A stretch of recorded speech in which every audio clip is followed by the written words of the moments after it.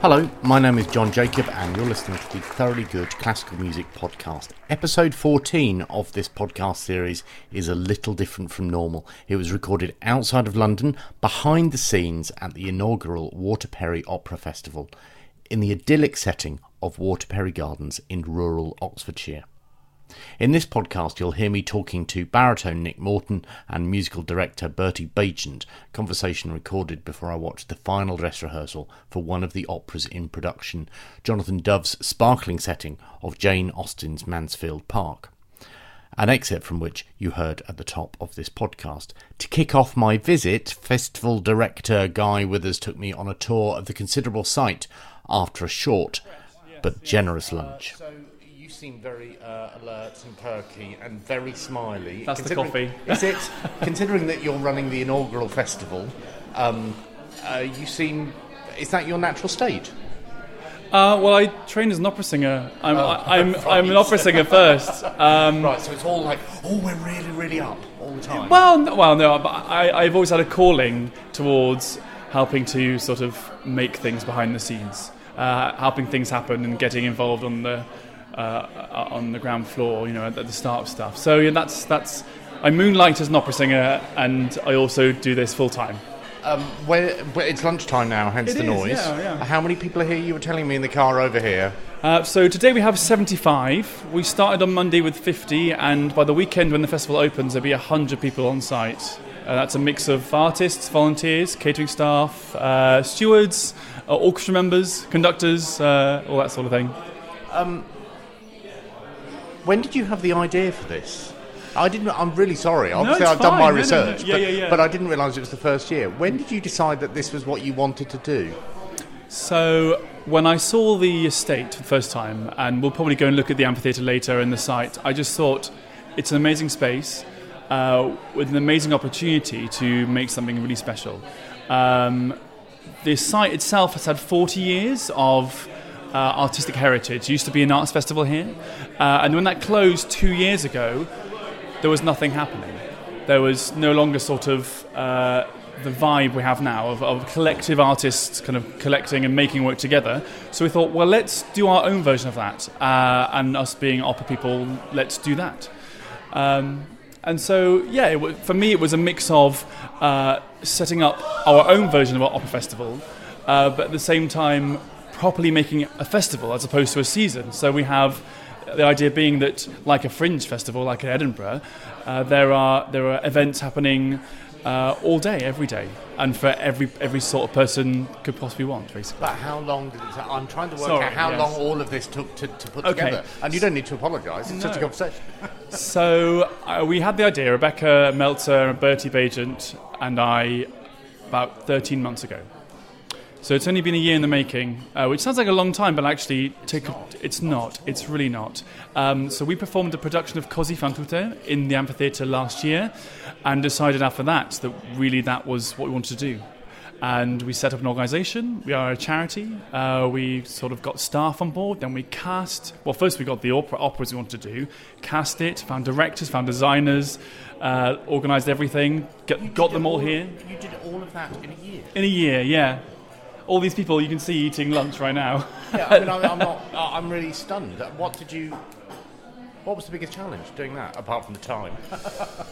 For me, it was a massive learning curve, going from being a performer, also from having made only small things myself, being involved in small fringe operas, to suddenly deciding, okay, you need to employ really important people that know how to make method statements, who know how to do risk assessments, who know how to book travel for your people, who know how to put together a catering team, who know how to deal with persons who have accessibility needs, who have dietary needs. So all those sort of things you don't really think about when you're in London and can just go to a theatre, we have to think about because we house all our artists and they all come here and live for a week. Did you know about that stuff before you started on this project, or is it as a result of this project that you discovered, I'm going to think about all of this? So I was aware that we needed to put up our artists, and we wanted to do that, to create this sort of residency feel. But I didn't really know all the things that you need to do to make sure that this is a sort of safe and happy environment. But that's fine. This is our first year. We learn everything this year, and then we can just improve next year. Have you always been this positive? Yes. No. I'm a problem solver by trade. Okay, so I would say that there are no problems. They're just opportunities for resolution. Well, not so well, perhaps. But more I'm saying is that I'm really ambitious with the scope of what we want to achieve and what I've always wanted to achieve as a performer, as a person, and then I try my best to try and get the best people around me and around the team to make that happen. Are you aware that you're quite unusual? Do people say that you're quite unusual? Because you obviously have an enormous amount of energy, yes, and you have vision, and you have an enormous amount of energy. I'm not deliberately trying to flatter you. I'm just wondering if anybody else has pointed that out to you. Yes, although perhaps late at night I look quite tired and they wonder whether I should be going to bed. But presumably not with a microphone either. No. Why don't we? Let's go outside. Yeah. Let's go outside, and then you can tell me about the building. So when did you come to this house the first time? I came here for Così fan tutte about 13 months ago. So talking about July 2017. What did you love about it? Well, I didn't realise, for one, that it had so much, in that it has a beautiful Regency house that actually dates back to Jacobean times, has a chapel that, again, is pre-conquest, and the gardens are almost second to none around the country. So Beatrix Havergal was a really prominent and forward-thinking women's horticulturist who owned the site from 1930 to 1970 and ran a women's college here for horticulturalists. And so the gardens are spectacular. And I thought that was an amazing opportunity to sort of engage both a community of gardeners, a community of outdoor lovers, and a community of architectural lovers and art lovers, and to come together. And of course, we've got a blooming fantastic amphitheatre as well, which is blooming fantastic. Yeah, exactly. Without swearing on the podcast. You've worked in marketing, haven't you? Well, only for 12 months. Describe the house, because it's obviously audio and people are not going to be able to see it. What a pity. So, if you think of a Jane Austen film, it's pretty much that. You've got 3 floors with Regency facade. And a portico with 4 Greek columns and a balcony and a big window at the front of the house which leads into the ballroom, and a lovely sort of 3-metre wooden door inviting you into the entrance hall. And you're doing Mansfield Park in the ballroom? That's right. So we're on the front lawn here, and we can sort of look into the ballroom there where the chandelier is, and that is the ballroom, and that's where Mansfield Park is happening, yes. Let's go in. Great. Because I'm conscious that you're a very busy man. You've got a radio in your pocket, which suggests that you could be called at any stage, and somebody needs to speak to you, so you must. No. Everything all right, May? Yes, good. May's slightly terrified. May's our stage manager for Mansfield Park. Where should we go next? I'd like to go upstairs. Let's go to the ballroom. I'd like to go upstairs. Good. Well, we're in the fresco hall currently, which is filled with beautiful frescoes of spiritual. There we go. So yeah, a mix of different spiritual myths and and sort of a Noah's Ark story going on here, right? And the sort of cycle of man going up there, and it goes all the way up 3 floors into the ceiling and out the glass window at the top. How do you know? So we were talking to a director. I'm pointing at her now. Yes. It doesn't really make any difference. But how do you know the people who are working on it? Are these people that you've all studied with, or that you've all worked with before? It's a mix. Right. So I think a really good rule of making art together is bring the people that you know are really good to make the work with you. So most people I've worked with before, and most that I hadn't worked with before, have been suggested to me. Or sort of, this person's great, you should get them on board. Okay, well let's talk and let's start a dialogue. So I've worked with Rebecca for 2 years. May, who's our stage manager there, she was suggested by Ashley, who was suggested by Rebecca. So it's sort of a case-to-case basis of who's really good, what roles do we need, and who can really help fill that in our community, really. And you did that in a year? Yeah, 12 months. We also held auditions, of course. Of course, our cast, yeah. For our cast, Yeah, it's not like you just picked people out of the air. No. Sorry. Hello. For the purposes of the audio, so that we have it on the record, who are you? Why are you here? I'm Rebecca Mouncer. I'm the other festival director with Guy, who's been organising the festival. Right. And you've got passes and everything. We do have haven't passes, you? yeah. Lanyards, matching yeah. lanyards. And I'm also directing Mansfield Park, and we have the dress rehearsal of that, which starts in about 45 minutes. You're looking at Guy like you're checking that you've got that information correct. Surely you should know that already. He's a stickler for detail. So. And what was your background before you came? Before I came to Waterbury? So I've worked in opera over the last 4 years as partially a director, but also a movement director and a choreographer. And in this case, it's sort of a bit of everything as a festival director. It's hands-on. Yeah, bit of cleaning plates. Really? Yeah, I was in the kitchen yesterday. She's leaning into the microphone, making absolutely sure that everybody knows. Leading the washing up crew. So very quickly, because you're busy and we're about to see this, tell me about Mansfield Park. What is the great thing about the opera? It's a fantastically fun, energetic, quirky piece that brings together 10 wonderful singers in a very kind of integrative ensemble way. There's rarely less than about 8 of them on stage at any one time. That's considerable, actually. Absolutely. From a directing point of view, that means that there's quite a lot of... Because the stuff that I've seen of it is quite small scale, in that the stage is quite small, meaning that you have a lot of work to do as a director. Well, the biggest challenge we've had over the last few days, actually, is dealing with sight lines. So if one actor or one performer, in this case one opera singer, gets in the way of another performer, it's sort of that minute, can you just inch to the side by half a foot sort of thing, and therefore the audience are able to see the person behind you. So dealing with 10 people on stage in a very intimate space, we've got 4x4 up there. That's the real challenge when it comes to this piece, and when the pace of the opera is also just so quick, so we move from scene to scene at such a rate, but I get the impression that you like that. I have this, I don't know you, but I have this hunch that you like detail and you like things to move quickly. Absolutely, and that's why I love this opera. That's why I'm drawn to this opera, I think. Who chose the opera then? Was that both of you? Yeah, we came to a decision together. In fact, Rebecca and I first met working on a production of Mansfield Park. At the Edinburgh Fringe 2 years ago. Oh, wow. So we know the work before. In fact, we both... So was that the same production that was at Grimeborn Festival? Grime? No, different production. No, this was a little while ago. But still, so that so soon after it was written. Because it was only written in 2011. It's not very old at all. Right. But when we were talking about the house earlier, when we knew that we could use the house, we were like, immediately, there's perfect. There's a grand piano in there. The piece is written for a grand piano. Yeah, you've got a ready-made backdrop. Exactly. We'll go up there and we'll have a look. But I'm just saying that it felt perfect. It's a space. It doesn't feel like it should be a piece for a theatre. It's a piece for a house. Well, that's what it was originally intended for. Jonathan Dubb wrote it to be performed in country houses. So it's sort of returning to its origins in that sense. And we also thought it would be a really nice contrast to Don Giovanni, something very different, in a very different space. Yep, open air. You've got your head in your hands now. Sorry, no. You're feeling a bit tired. No. Do you need to sit down, Guy? No, I'm fine. I'll just get another coffee. It's fine. Shall we go upstairs then? Let's go upstairs. I'm going to just continue with Should we go up the main staircase? Okay, after you. Thank you. So here we are, main staircase of the house. Right. Shall we go up? Someone's playing something in the ballroom music in here.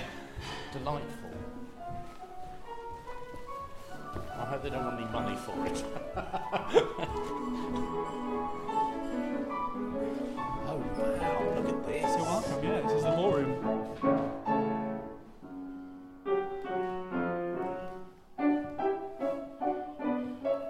Isn't it fab? And you can just... Yeah, and it's surprisingly small as well, It's actually. quite small, yeah, it's not too big, but we can fit 80 people in here. How many performances are you doing? Just 2, unfortunately, because the festival only takes place over 3 days, and this is a matinee show, Saturday and Sunday. But it's meant that it's sold out very quickly, and also we've had a lot of interest in it as a sort of very intimate, immersive piece, really. Let's move on whilst they practice. Whilst they're practicing something, God knows. Otherwise, we're going to have to edit them out, and that's just going to be a nightmare. It's an unknown space, and when people say, "Oh, you're doing something at Waterbury, what's that? I don't know where it is." And I go, "Well, it's just next to Oxford. It's about an hour from London." People go, "Really?" It's like, yeah, I drove here from where I live in West London. It took me 50 minutes, and it's amazing. It's just past Garsington, really. But doesn't that make it a bit of a daunting thing if you know that people don't know where it is?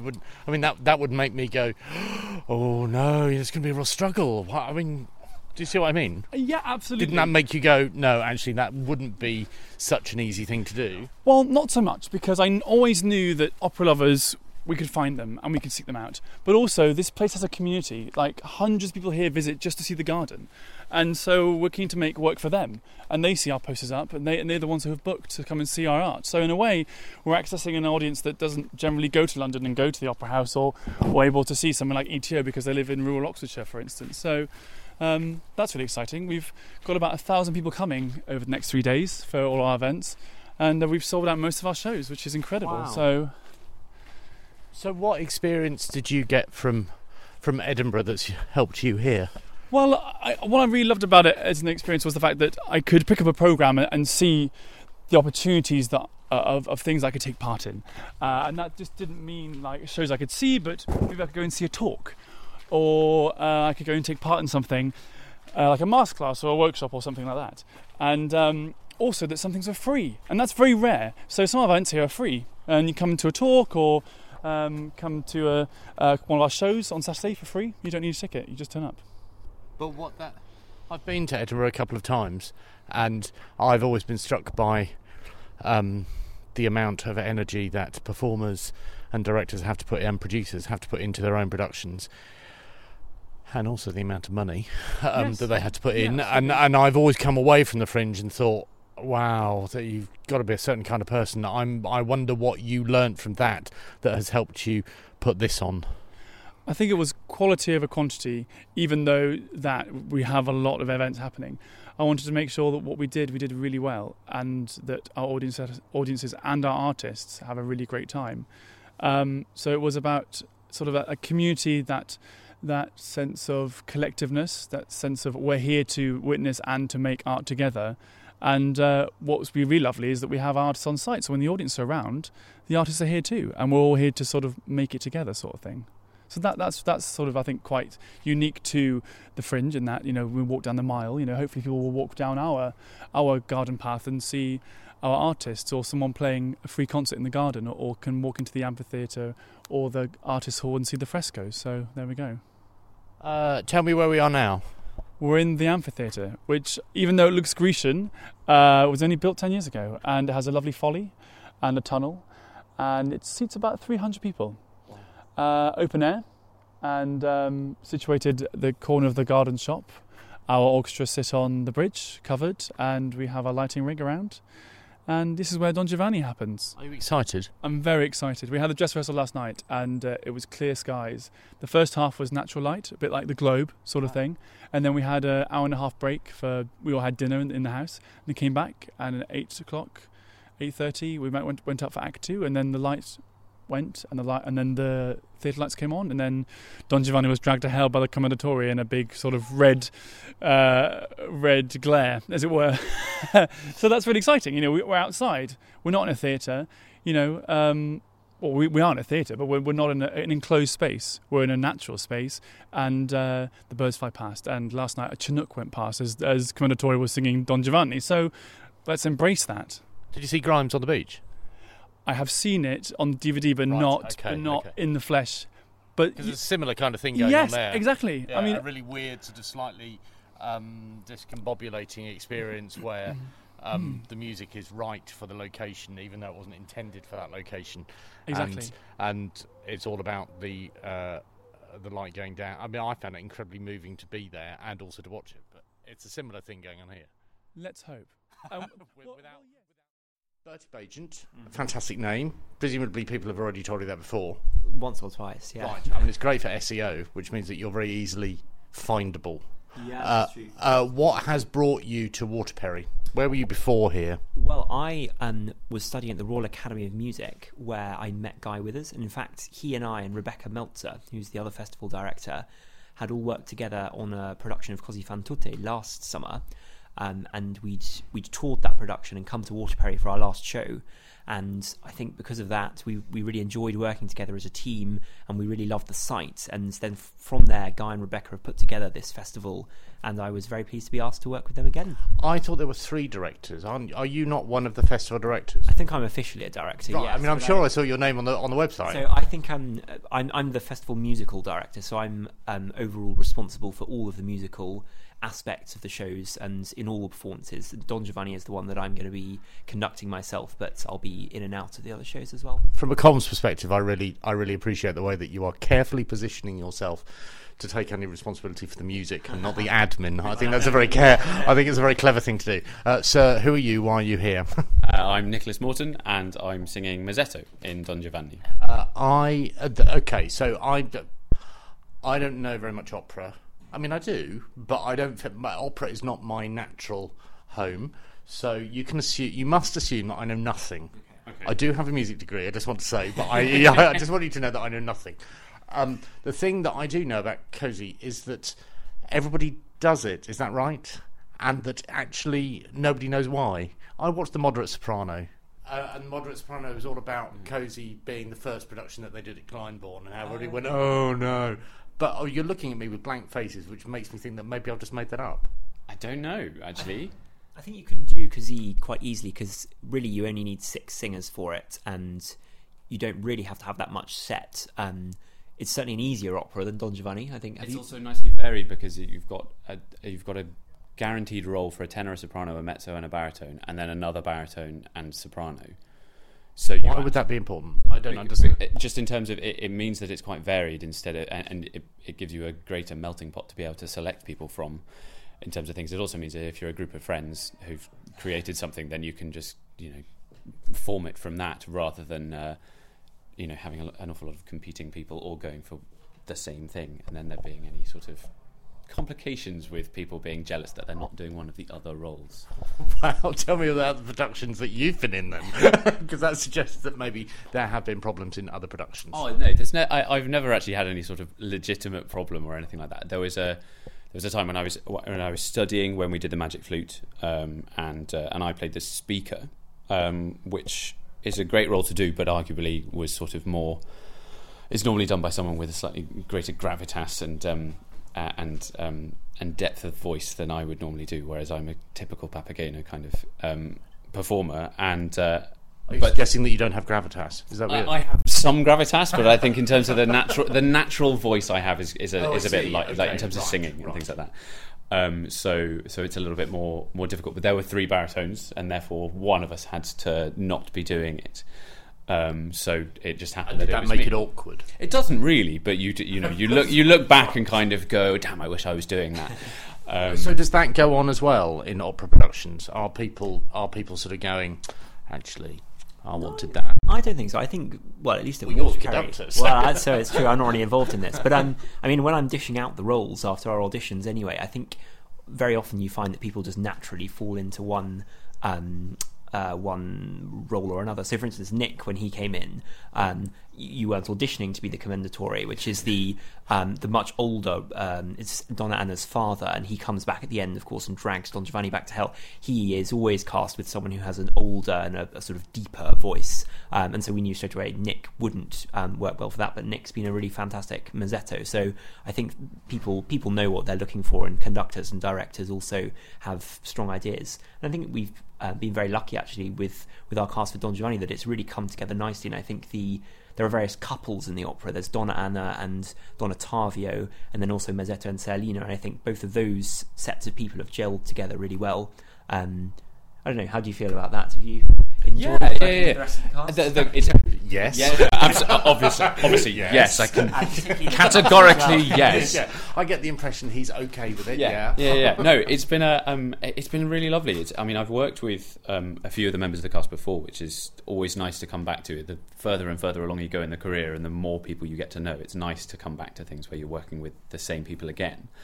But it's a generally really close-knit cast, actually, I think, and particularly because it's such a short process. This whole thing has been very short, which means that everyone's supportive of one another. Isn't there an element of the fact that because you're all sort of forced together in a relatively, I mean, not in any way cut off, but because you're all staying in the same house together, it becomes quite an intense experience. Yeah. I mean, it's intense in itself because it's been a short process. So we had in total 7 days of stage rehearsal before arriving here, and then we got here on Monday and did a stagger through of Act 1 in the morning and a stagger through of Act 2. Describe it as a stagger through. Is that a technical term, or is that you just passing judgment? No. It's a stagger through. It's basically, working through a sort of 10-minute chunk. Slowly, and then quickly running it, going back and running it, and things. Basically, just making sure that everyone knows exactly where they're going, and particularly because it was here for the first time, it was making sure that we knew where we were coming on onto the stage and how we were doing entrances and things like that, and whether things that we'd rehearsed in the studio space didn't work, and we just needed to change those sorts of things. And then suddenly Tuesday was right. Let's run the show. And then yesterday was dress rehearsal and stage and orchestra. So it's all very close, which means that you have to be very collaborative and very supportive of one another. And that's not to say that you aren't in any other shows, but there's a greater sense of independency in certain shows that you do when you've got more time, because you can kind of finish rehearsals and you leave and you just go and you just realise those little moments that you needed to work on and those things, and you sort them out in your own head. Whereas here, you're clashed together and you just have to get on with it, and it has to be done, which can make things a bit hard sometimes. But actually, because it's so short, we haven't got to that stage where you're kind of wanting. All right, so you're actually saying you're really selling this. Yeah, it's so short that we don't tear each other's eyes out. That's basically what you're saying. So tell me, for those people who don't know, the plot or the synopsis of Don Giovanni. Both of you are looking at each other in terror. So who's going to do this? All right, I'll do it. So, in essence, Don Giovanni is a womanizer, and he's already left behind him, in fact we're told, thousands of women whom he's seduced, and the opera opens as he's running out of Donna Anna's house, having tried to seduce her, and in the scuffle that ensues he ends up killing her father. And really the rest of the opera is about Donna Anna and her fiancé Don Ottavio trying to come to terms with that and to work out who it was actually who killed her father. Don Giovanni also then goes after Terlina, who's a girl who's engaged to Mazzetto, and so really all of the other characters are trying to catch Don Giovanni. And there's a very memorable bit in Act 2 when Mazzetto meets the person that he thinks is Leporello, who's Don Giovanni's servant, and they agree that they're going to try and kill Don Giovanni together. And then, of course, this person who we think is Leporello, it actually turns out is Don Giovanni in disguise. He then beats up Mazzetto, and so Don Giovanni gets away with it one more time. And it's only at the very end of the opera when the statue of the Commendatore, who is the father that Don Giovanni killed at the beginning, the statue comes back to life after having been invited to dinner. I remember, yes. That's actually, now I recall, I saw that at San Francisco Opera. That was the bit in the opera where I thought, yeah, okay, I didn't really see where that came from, really. It's a very realistic opera, right up until the moment where suddenly someone comes back to life and drags someone down to hell. Sounds like somebody ran out of ideas, but maybe you just embrace that. Do people? What it's based on? If it is based on. So what I gather is that it's based on sort of legends associated with this, legendary Don Juan figure from Spanish kind of history, and it sort of blends with mythology, really. And Lorenzo da Ponte, who wrote the libretto for Mozart, sort of collated those ideas, really. And there was actually an earlier play called something like Don Giovanni, and it may have had a slightly different title, and our Don Giovanni is loosely based on that, though it's tightened up and it's made much more dramatic in the version by Mozart and da Ponte. I've been to the amphitheatre, which is obviously today a little bit damp, and it's a bit chilly. What is it like singing there? Because that's singing outside, and I've always thought singing outside was a bad thing.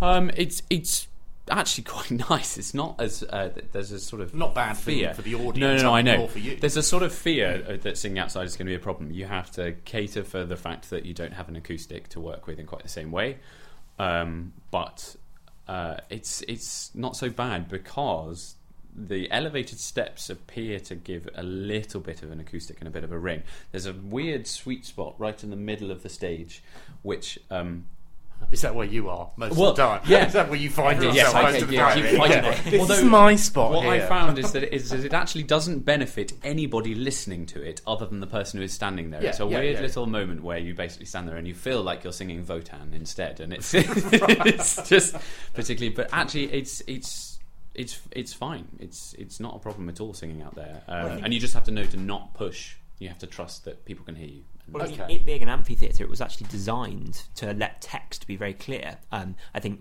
originally probably for plays, but actually that's really helpful given we're singing it in English.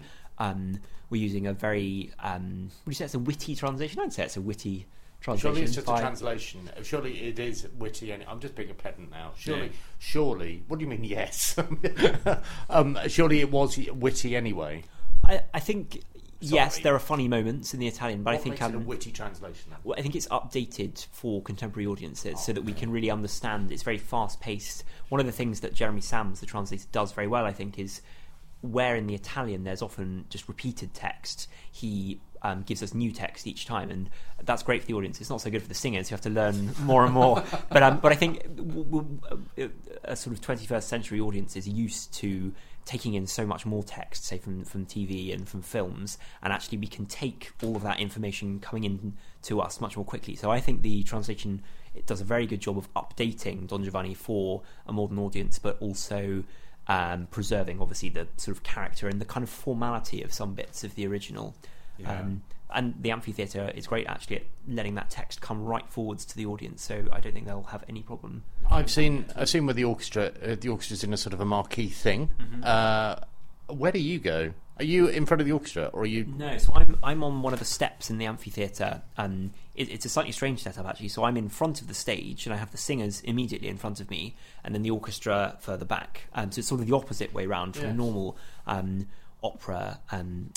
An opera house, and we anticipated. You're in the pit. He said that with quite a lot of bitterness. I don't know whether you picked that up. No. So how is that for you? Because that's a bit. Or how is it for the musicians? Because well, I think the orchestra, it's probably hardest for them. I mean, the singers, I don't think have. I mean, you tell me, you don't have that much trouble seeing me. Certainly, you've got to glance up. It's a slightly high angle, but I think really that's not problematic. It's like looking at a monitor that you would in a theatre anyway, so that's not a problem. Okay. And I think the orchestra are doing a really wonderful job of being very prompt on my beat, so that actually we haven't had really very many ensemble problems between the singers and the orchestra. So we've got a little rehearsal tonight, and we're going to sort out when it gets dark. Obviously, it gets harder. That's one of the nice things about doing it outside is that the kind of atmosphere of the whole stage really changes through the second half of the opera. When the audience comes back for the second act, it's touching 9 o'clock or so by the end of it, and it's really very dark. We've got a wonderful lighting director, and so it can be really atmospheric when the Commendatore comes to bring Don Giovanni down to hell. And I think that's what makes the amphitheatre a really interesting space. I mean, it makes it a dramatic space. Certainly, yeah. Actually, it's kind of the space sort of has a life of its own in a way that if you're in a theatre and it's all lit anyway, I think the audience, you kind of expect different things from it. Whereas when it just gradually dims all through the first and the second acts, it's very atmospheric, and then at the end you realise that something very special has happened. You're all about control, aren't you? I can tell. yeah, that's why you're doing that with your hands. It's terrifying. Here's a thing that has struck me, and I don't want to make you feel uncomfortable asking it, but I asked Guy earlier on how long it took, what the life cycle of Waterbury Opera was, i.e. when he had the idea and when he started working with Rebecca to this point. I was amazed to discover it's basically 13 months old. And what sort of person is he to deliver that kind of thing? Guy Withers? Yes. Well, I think he has done an absolutely remarkable job at thinking of all the sort of little things that if I were running an opera festival I'd definitely have forgotten.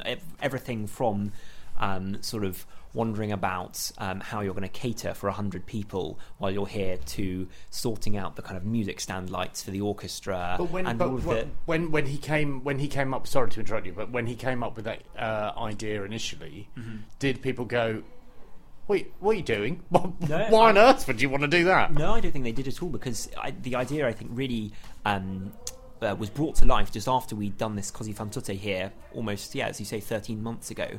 And I mean, that time we'd done the performances in London. We had about 4 hours rehearsal at Waterbury, and we put it all together. And of course, there were some rough corners on it, but basically it worked really wonderfully well in the space. And I think we were all very excited about that and knew that this was a space that was really worth making opera for, and specifically designing opera to go in this space, and the possibilities of that space we were very excited to explore. And I think from that enthusiasm, that was really when the Opera Festival was born, and why we're still here doing it again. This is going to sound like a really patronising question. Sorry. Are you all recent graduates? I graduated 2 years ago from the Royal College of Music Opera School, so right. I graduated from undergraduate. Did you do Herring? Were you in Yes, Herring? I was seeing Albert Herring. I remember seeing that production, and thinking that was really quite. Yes, it was really very good. It was very good. Sorry, I'm to make that sound like I'm really surprised. No, I remember really enjoying Herring. I just wonder whether there is something about. For example, if you're 20 years older, maybe there wouldn't be that. There's an enormous amount of energy here. Guy says that it's because there's lots of opera singers around, and that's just something that goes with the territory. But I wonder whether, in order to have the energy to put something like this on, which is no mean feat, you need to be reasonably young and energetic and not in any way cynical. I think that's probably true. I think, only to a degree, but I think the fact that the average age here is under 30, it means that there's a lot of energy and a lot of willingness to kind of go with what there is here, because obviously it being a first year, it means that there's still so many things that are also being tested. They don't know what's what's going to happen. Wrong. No, it's not wrong, but they're just being tested. They don't, they could, anything could happen in the next 3 or 4 days, but we just don't know yet because we haven't seen it before, which means that we're all in that position where we're just like, well, you just have to see what happens. Whereas I think when you've been doing this for a lot longer, once you have been doing it for 20 years, I think you would be in a position where you're just left going, I just want to know what I'm doing. I want to be called. I want to go to my dressing room. I want to do this. Is that something that you strive for? Eventually, but at the moment, I'm very happy to be free. No, but I don't know. I haven't performed professionally, so I wonder whether there is an element of I'm prepared to do this at this moment in time, but in 10 years' time, I want to know where my dressing room is and when the break. I think there's a change. That'll be the door. Yeah. I think there's a slight kind of. I don't know what I'll be like in 10 years' time. I hope I'm not a kind of grumpy diva who's kind of going, no, I must have my special dressing gown and all green M&Ms. Yeah, I've got the impression that he probably will be. yeah. The fact that he's already thought that. Yeah, exactly. We're all prepared. But I think we all have to be slightly more prepared to be a bit more flexible on those sorts of things, and it's something that we develop over time. And the age of the diva has definitely gone. They still exist, and they are still very annoying. Yes. But in the truth, you just have to be. Yes, exactly. Well, you just have to be willing to do the job. It is a job, and if you don't love it, don't do it. But if you love it, then do it properly and do it, and be respectful of everybody else around you and things like that. And I wonder whether there's something appealing about doing this kind of project over, saying, I don't want to say more professional gig, as in mainstream opportunities. But again, that might be an assumption on my part. I think we're probably trying to do different things, really, because clearly the amphitheatre here, it can seat maybe 350 at a push, but it's certainly not anything like as big as Glyndebourne, for instance. And we're not trying to compete with Glyndebourne, and of course it would be stupid if we did try to do that. And so I think that probably goes along with what you're saying, Nick, about people being willing to try things out. And I actually think that's what the whole festival is. It's trying to offer something different from Glyndebourne. So I think it's in a way, it's a less formal atmosphere, certainly. Simple things like we don't have a dress code. It's what I've experienced from Waterbury. There's a site itself. It's been a really welcoming place to work and to live for the last few weeks. And I think that sort of rubbed off on everyone here, that we're a very friendly team and everyone gets on very well. There's that real sense that you can go and sit next to anyone that you like at lunch or breakfast, and and the lunch is great. I have to say that was the first experience that I had when I got here. It was very rich, and there was a lot of cheese. What are you both? Success. What cheese? Lots of it. Oh, lots of cheese. Okay. What are you both doing next after this? Immediately after Sorry, this. that's a rotten question. No, not at all. Oh, the diary's really empty. No. Immediately after this, I actually moved to Austria because my partner is doing a Fest contract out there, and then I've got a bit of time to do some auditioning out there and things before I start contract with Mid Wales Opera in November. Very end of October, November, doing L'Heure Espagnole. When people say that they're moving to Austria Yes. or Switzerland, obviously images abound. Are you moving to a rural location? I'm moving or to Salzburg. Okay. Right. Oh, it sounds awful. Yeah. Sounds Yeah, terrible. it's you'd a really horrible hate thing that. to have to do. And what about you, Sir Bertie? Well, I'm moving to Denver in Colorado. So I'm from September. I'll be the assistant conductor of the Colorado Symphony. Wow. So I'm moving further than you, Yeah. basically. Is it a competition? Yes. I just can't wait to get out of Waterbury, basically. Okay. Yeah, this is not really working out. What will you be doing there, other than being assistant conductor? I mean, So I'm covering all the main season subscription concerts, doing some educational concerts of my own, working with the music director Brett Mitchell and the guest conductors who come in, and I think I'll gradually sort of start building up from children's concerts and then get into subscription concerts. I've got to do a Harry Potter film live in concert. Really? I do, yeah. If there was a Harry Potter Day, I don't know, but are you aware of Harry Potter Day? No, It's an internet thing, it's a Twitter thing, and I happen to bark on Twitter that I didn't like the fact that Decca were basically exploiting Harry Potter Day on Twitter. This is going somewhere. And I received quite a lot of abuse from Harry Potter fans. There's quite a lot of Harry Potter interest. Well, I know. I mean, I must admit, I have great respect for the music of the Harry Potter films. I think it's really remarkably atmospheric and really Yes, it is. conjures Yes. up this incredible world. And I think actually I've only ever seen Jaws performed live in concert with an orchestra, but for me at least, if it's a good film and it's good music, Yes. and I think that's true of the Harry Potters all the way through, I think it's a great thing to do, and it's really important to get people into the concert hall. And actually, I think that's something American orchestras are very good at, is bringing either their symphony orchestras out to other people or bringing people in who wouldn't otherwise come in. I mean, you've got the job now, so you don't need to be saying that. No, my only beef about Harry Potter is that when I see people in their mid-40s wearing, I just think it's not. Yeah, I don't think it's really. Will you, do you have to do that? No. You've made that quite clear. You're It's not on the going to do podcast. that. They might suggest it now. Written into my contract. When does that start? Contract starts in September. And does that mean you're moving out there? Will you come back? I'll Or is be that back, it? Are you just turning your back on the UK? No, I'm going to be back quite often, actually. I'm doing 2 operas in England and also a conducting competition with the London Symphony Orchestra. Oh, So that's, I can't remember her name. Donatella Flick. Yes. So I'm coming back for You're that. doing So that. that's my first thing I'm coming back for in November. That's I really enjoyed that. Because it's a really odd experience as an audience member to sit Yeah, I can in the imagine. audience and hear the same piece of music but done in a completely different way. Yeah. Is that a nerve-wracking prospect?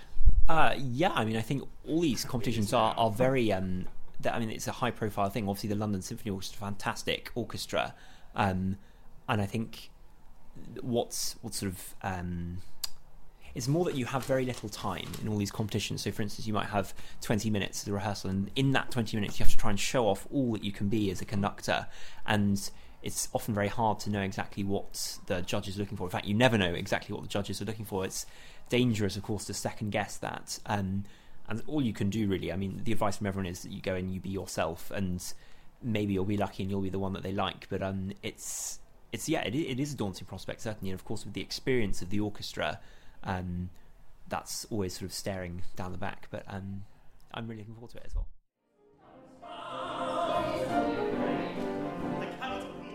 Many thanks to the staff, volunteers and cast who made me feel really welcome at the Waterbury Opera Festival. The festival runs until the 19th of August 2018, with dates for next year's festival already set. That's the 25th to the 28th of July 2019.